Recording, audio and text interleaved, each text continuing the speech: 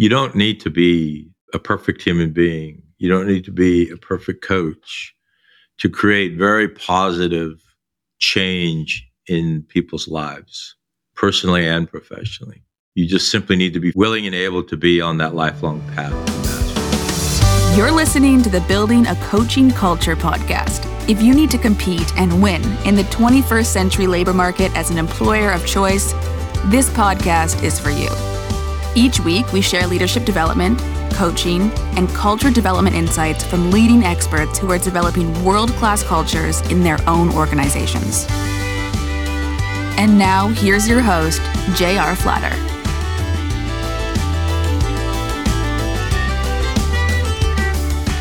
I think another fundamental of coaching is, especially in a conversation about an introduction to coaching, is how does it differ from other methods of leadership, other ways of engaging as human beings?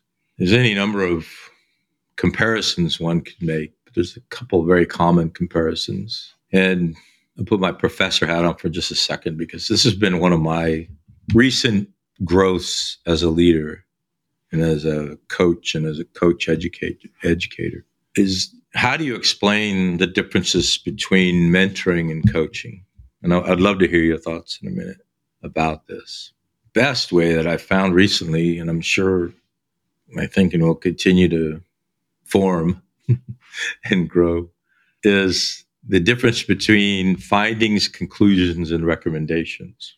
And I know it sounds academic at first, but give me a minute to discuss. So if you ever have the pleasure or displeasure of doing a rigorous piece of research and writing about that research, now you're going to have findings from your research, conclusions from your research, and recommendations based on those findings and conclusions. And so that's where I get this idea from. Who owns the findings, conclusions, and recommendations in the relationship when I'm talking about a mentor or a coach? And if I'm mentoring you, I own all three. I've discovered findings either through my experiences, my education, my age, perhaps, any number of ways I could have discovered something. And therefore, I draw conclusions from that finding that I now think are appropriate to you. And I make recommendations based on those findings and conclusions. So I put my arm around you and say in 1981, I had a similar situation. This is what I found out that worked for me. So I conclude today in 2023, 2024, that it might be relevant to you. And therefore, I'm recommending you follow that same path. So I own the findings, I own the conclusions, I own the recommendations. And there might very well be a time and place for me to own all three of those, and might very well be a time and place to mentor. But when I'm a coach, when I'm in a coaching, wearing a coaching hat, I don't own any of those three. I want the leader that I'm coaching to own all three of those. I want to help them discover their findings that are right for them. I want to be the facilitator of their conclusions of what's right for them, significant others in their life, their organizations. And I want them to help discover their own recommendations. So for me lately, biggest differentiation is who owns those three things and what's my role as either the mentor or the coach in communicating those three things. What are your thoughts on the differences between coaching and mentoring? So yeah, I guess just top level, you kind of think about it where a mentor might tell you what to do, prescribe a solution. So if you want to be an athlete, then here's your training plan. Here's the things that you need to do. Check the boxes, come back, we'll evaluate you, give you feedback, those kinds of things. But when we're in the coaching realm, you might be talking about, how do I feel when I'm tired, or how do I feel when I'm discouraged, or those things that are particular to that individual, that is particular to how they go about and move about the world, and trying to kind of gain insight. I guess what you were talking about with the findings, conclusions, and recommendations, I think about like there's this philosophy where you say, I can describe the world. I can say what is, I'm in a room, it's cold outside, this and that. But I can't necessarily say, based on all of these things that are, this is what should be, this is what ought to be. So I could look at you and say, oh, you need to do this, this, and this, but that might not fit you as an individual. So the gap there is, where coaching comes in. You can't prescribe something to someone unless you know them like intimately. And so we don't even go into that realm really. It's about letting the individual lead you through that. So it's a big topic, I think. It's gigantic. And you're reminding me of a couple of things. One of those is Moore's Law. Forget the specificity, information technology capacity doubles every 2 years. What was Moore's Law? It's like it doubles every 2 years. Yeah. Yeah, I think so. I mean, that's just dead, right? The computing capacity is off the charts compared to Moore's Law. And now that we're starting down this path of artificial intelligence, the relevance to mentoring and coaching in Moore's Law is that over the course of a lifetime, even as recently as 40 years ago, what I learned at your age was probably going to be pretty significantly relevant at my age. But now, when I look at the speed of the world and the relevancy of what you know versus how relevant it will be to Declan in 30 years, the likelihood that it is significantly reduced. So let's go back 30 years and me telling you a story of when I was a kid and, how relevant was it even then? And then move forward 60 years and how relevant is it going to be to Declan and Declan's generation. All of that encompasses, for me, why coaching is the leadership style and the necessary culture of the 21st century. Because for you to assume, for me, let's just say for me to assume, when I'm 90 and Declan's 30, that what I learned when I was 30 is still relevant to Declan is going to be magnificently presumptuous. And so for me to say my findings, conclusions, and recommendations are the right findings, conclusions, recommendations, what's the word? Hubristic. And so I think the speed of technology and the pace of the world right now makes coaching so relevant in many ways. That movie, The Graduate, when at the beginning, Dustin Hoffman, he's getting congratulated and everyone's saying, go into plastics. You got to go into plastics. And like the joke at the time was that like everybody's saying the same thing, but now you watch it and you're like, nobody's going into plastics. Why? I know. Yeah. If you would have asked General Electric when that movie was being made about plastics, they were probably just getting into plastics. And now the cycle of that in just, when was that movie made? 40 years ago, has gone full circle, right? We're in composites now. So fundamentals of coaching, back to an introduction to coaching.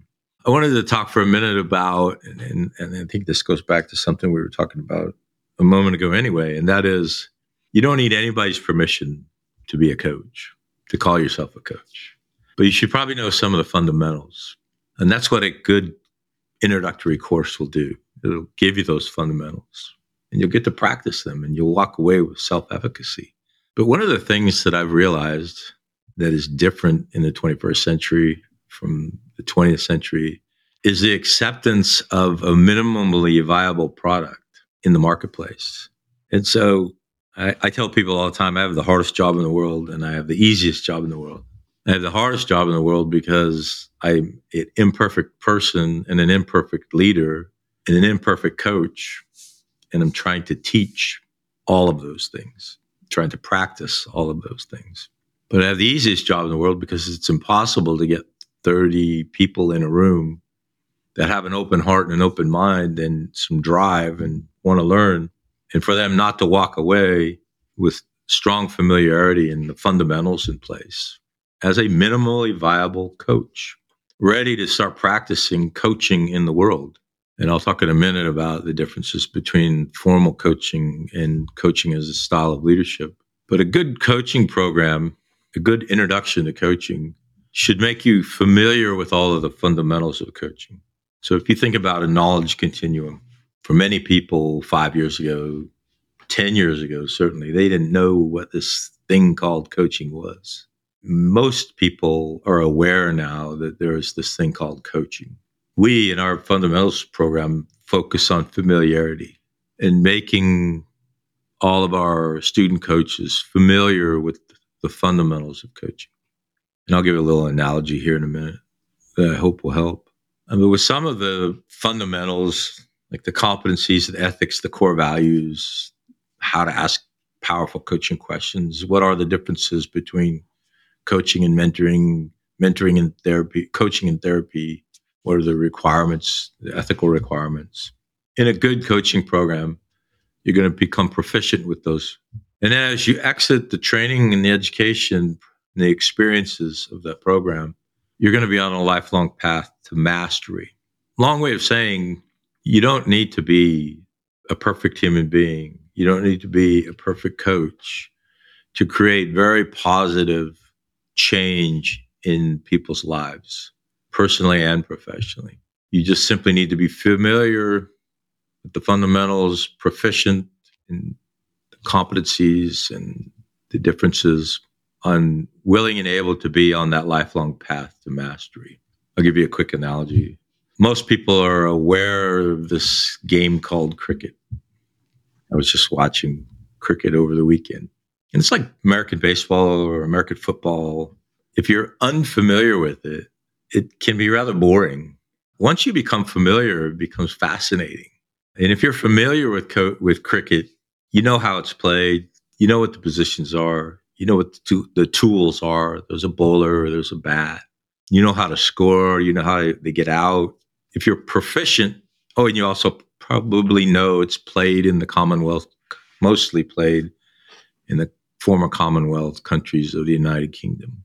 If you're proficient in cricket, you probably play or have played. You have a favorite team. You follow the season. And if you're a master cricket player, you probably play cricket for a living, or you played cricket for a living. And you certainly know who's in the Cricket Hall of Fame and probably played cricket at the highest levels in the world.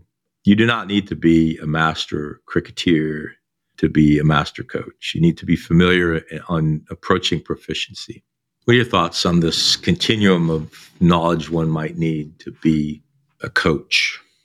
I also think about what do most of us have like a mastery in? And so I think about like we all learned how to read when we were children and we're pretty fairly proficient. Some of us are more, into reading than others when they're adults, but most of us could pick up, a Shakespeare or a classic book and figure it out eventually, even if it's a little maybe it's not your thing. But you think about when you first started to learn how to read and you're reading these tiny Dr. Seuss books, and then you move on to chapter books, and then you move on to, young adult books and then regular adult books. But you're not going to give a child, that same classic book like Moby Dick. Like you think about how overwhelmed they would be, and you also wouldn't tell a child, here's Moby Dick, and if you can't read it, then you should just quit reading. You would encourage them, this is the level you're at. So I think just recognizing that learning something, being a novice at something, it will take, it could take years to become a master. You're going to get better and better and better, but just recognize that it's a process, Yeah, you just coached me for the third time today. So I don't know what's going on with you today, but now when I think about this continuum of learning, I'm going to think about your reading analogy. And you probably started saying at 6 or 7 years or 8 years old, I can read. And at some point in your life, you can say, I'm well read. Depends on focus area and of what. But then also there are a few people in this world who are no kidding scholars in some area. So they not only can read, and not only are they well read in that topic area, but they are in fact a scholar. And that for me would be the master of that craft. And the proficiency would be at, I'm well read in these fundamentals. But you can start coaching when you start telling yourself, I can coach. So a coaching style of leadership versus formal coaching and a coaching culture. So a lot of people who start down this path to be a coach have no real intent nor need to be in a formal coaching relationship. They coach more as a style of leadership, and they are coaching in a coaching style of leadership to create a 21st century coaching culture. It's the same skill set, same powerful, life-changing conversations that one can have personally and professionally. Whether it's a formal coaching relationship where you sign a coaching agreement and you say this number of sessions over this length of time, or as you're in your leadership role, saying, do you mind if I put my coaching hat on and helping you grow your leadership? And that's how one develops a coaching culture. You and I could talk for a session alone on what is a culture and how do you change a culture and what is a strong culture. Not only what is it, but what makes it strong, what makes it relevant to the 21st century. How do you attract and retain the world's best talent in this 21st century? That all goes back to culture. And do you have a culture that will attract and retain that talent? But a coaching style of leadership is simply when you have a coaching culture and you're embodying a coaching style of leadership, people just say, that's how things are here. This is how we are. This is our story. This is how we lead. This is how we grow. This is what's accepted. This is what's not accepted. This is what will make you successful per our construct, per our principles and core values. So I want to just take a minute to point out, as you think about becoming a coach and you're listening to this introduction to coaching, it isn't necessarily entirely about a formal coaching relationship. It's equally powerful as a style of leadership and as a contributor to the culture of the organization that you work with, both personally and professionally. Any thoughts before we jump ahead on? Just that, we've been using the word team in corporate settings for, forever. And I think that you almost need a coaching culture to really be able to say, like, we're a team, like we take people's opinions into account. People are encouraged by their teammates, and, we all have a goal that we're striving towards. Yeah, and another session that you and I teach that we could talk about for an entire podcast is the house of leadership and the fact that it stands on a foundation of courage.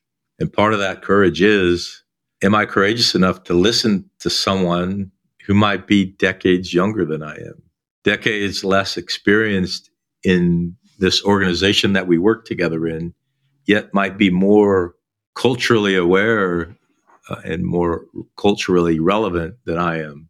It takes a tremendous amount of courage to do that. Last couple of things before we headed out, I wanted to talk about coaching conversations, developmental conversations for just a minute. In all of our coaching programs, we talk about different conversations that we strongly suggest you have in your development.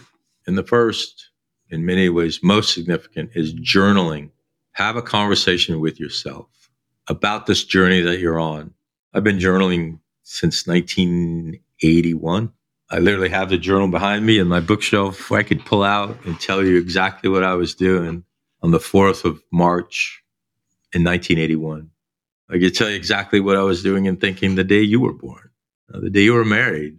So not only do you have that historical significance for your own life and for whomever else might ever read that, but day to day, as you're writing that journal, it's an opportunity to have a conversation with yourself about the journey that you're on.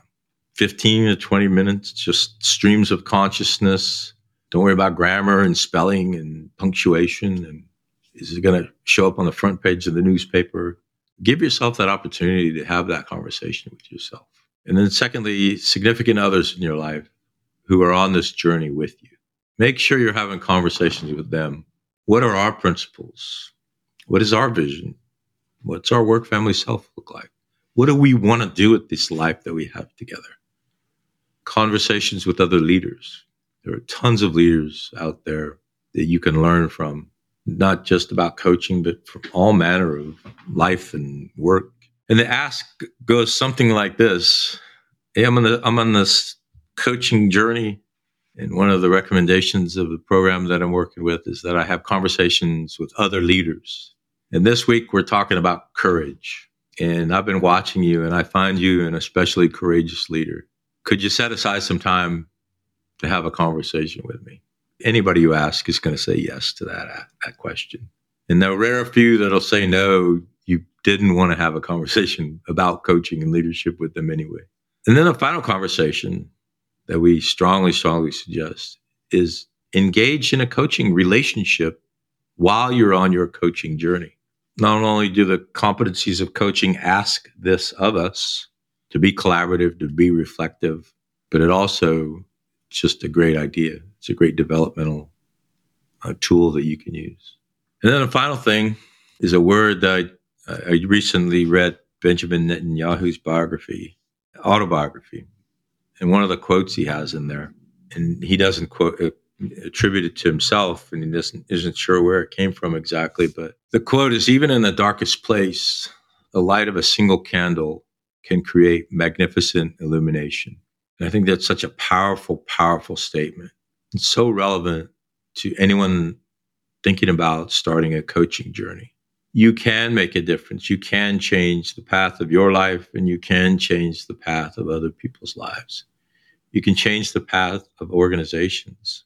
And so with that, pass it over to you for the final thought. And yeah, I guess I like the focus on journaling. It's super important to gain any sort of perspective, is to be able to look back. What was I thinking back then? And you think about just like how you might change over time. We talked at the beginning about what you believe. You might find that out through reflection and through the mindfulness, and that takes time. And I think journaling is a tool for that, for sure. Yeah, absolutely. Powerful conversation. Thanks for being here. Definitely. Well, that concludes this episode of Building a Coaching Culture. I truly hope that this episode was helpful to you. If it was, be sure to follow us wherever you listen to podcasts. Maybe stop and give us a rating or a review, and share this podcast with someone who might find it helpful as well. Thanks again, and we'll see you next time.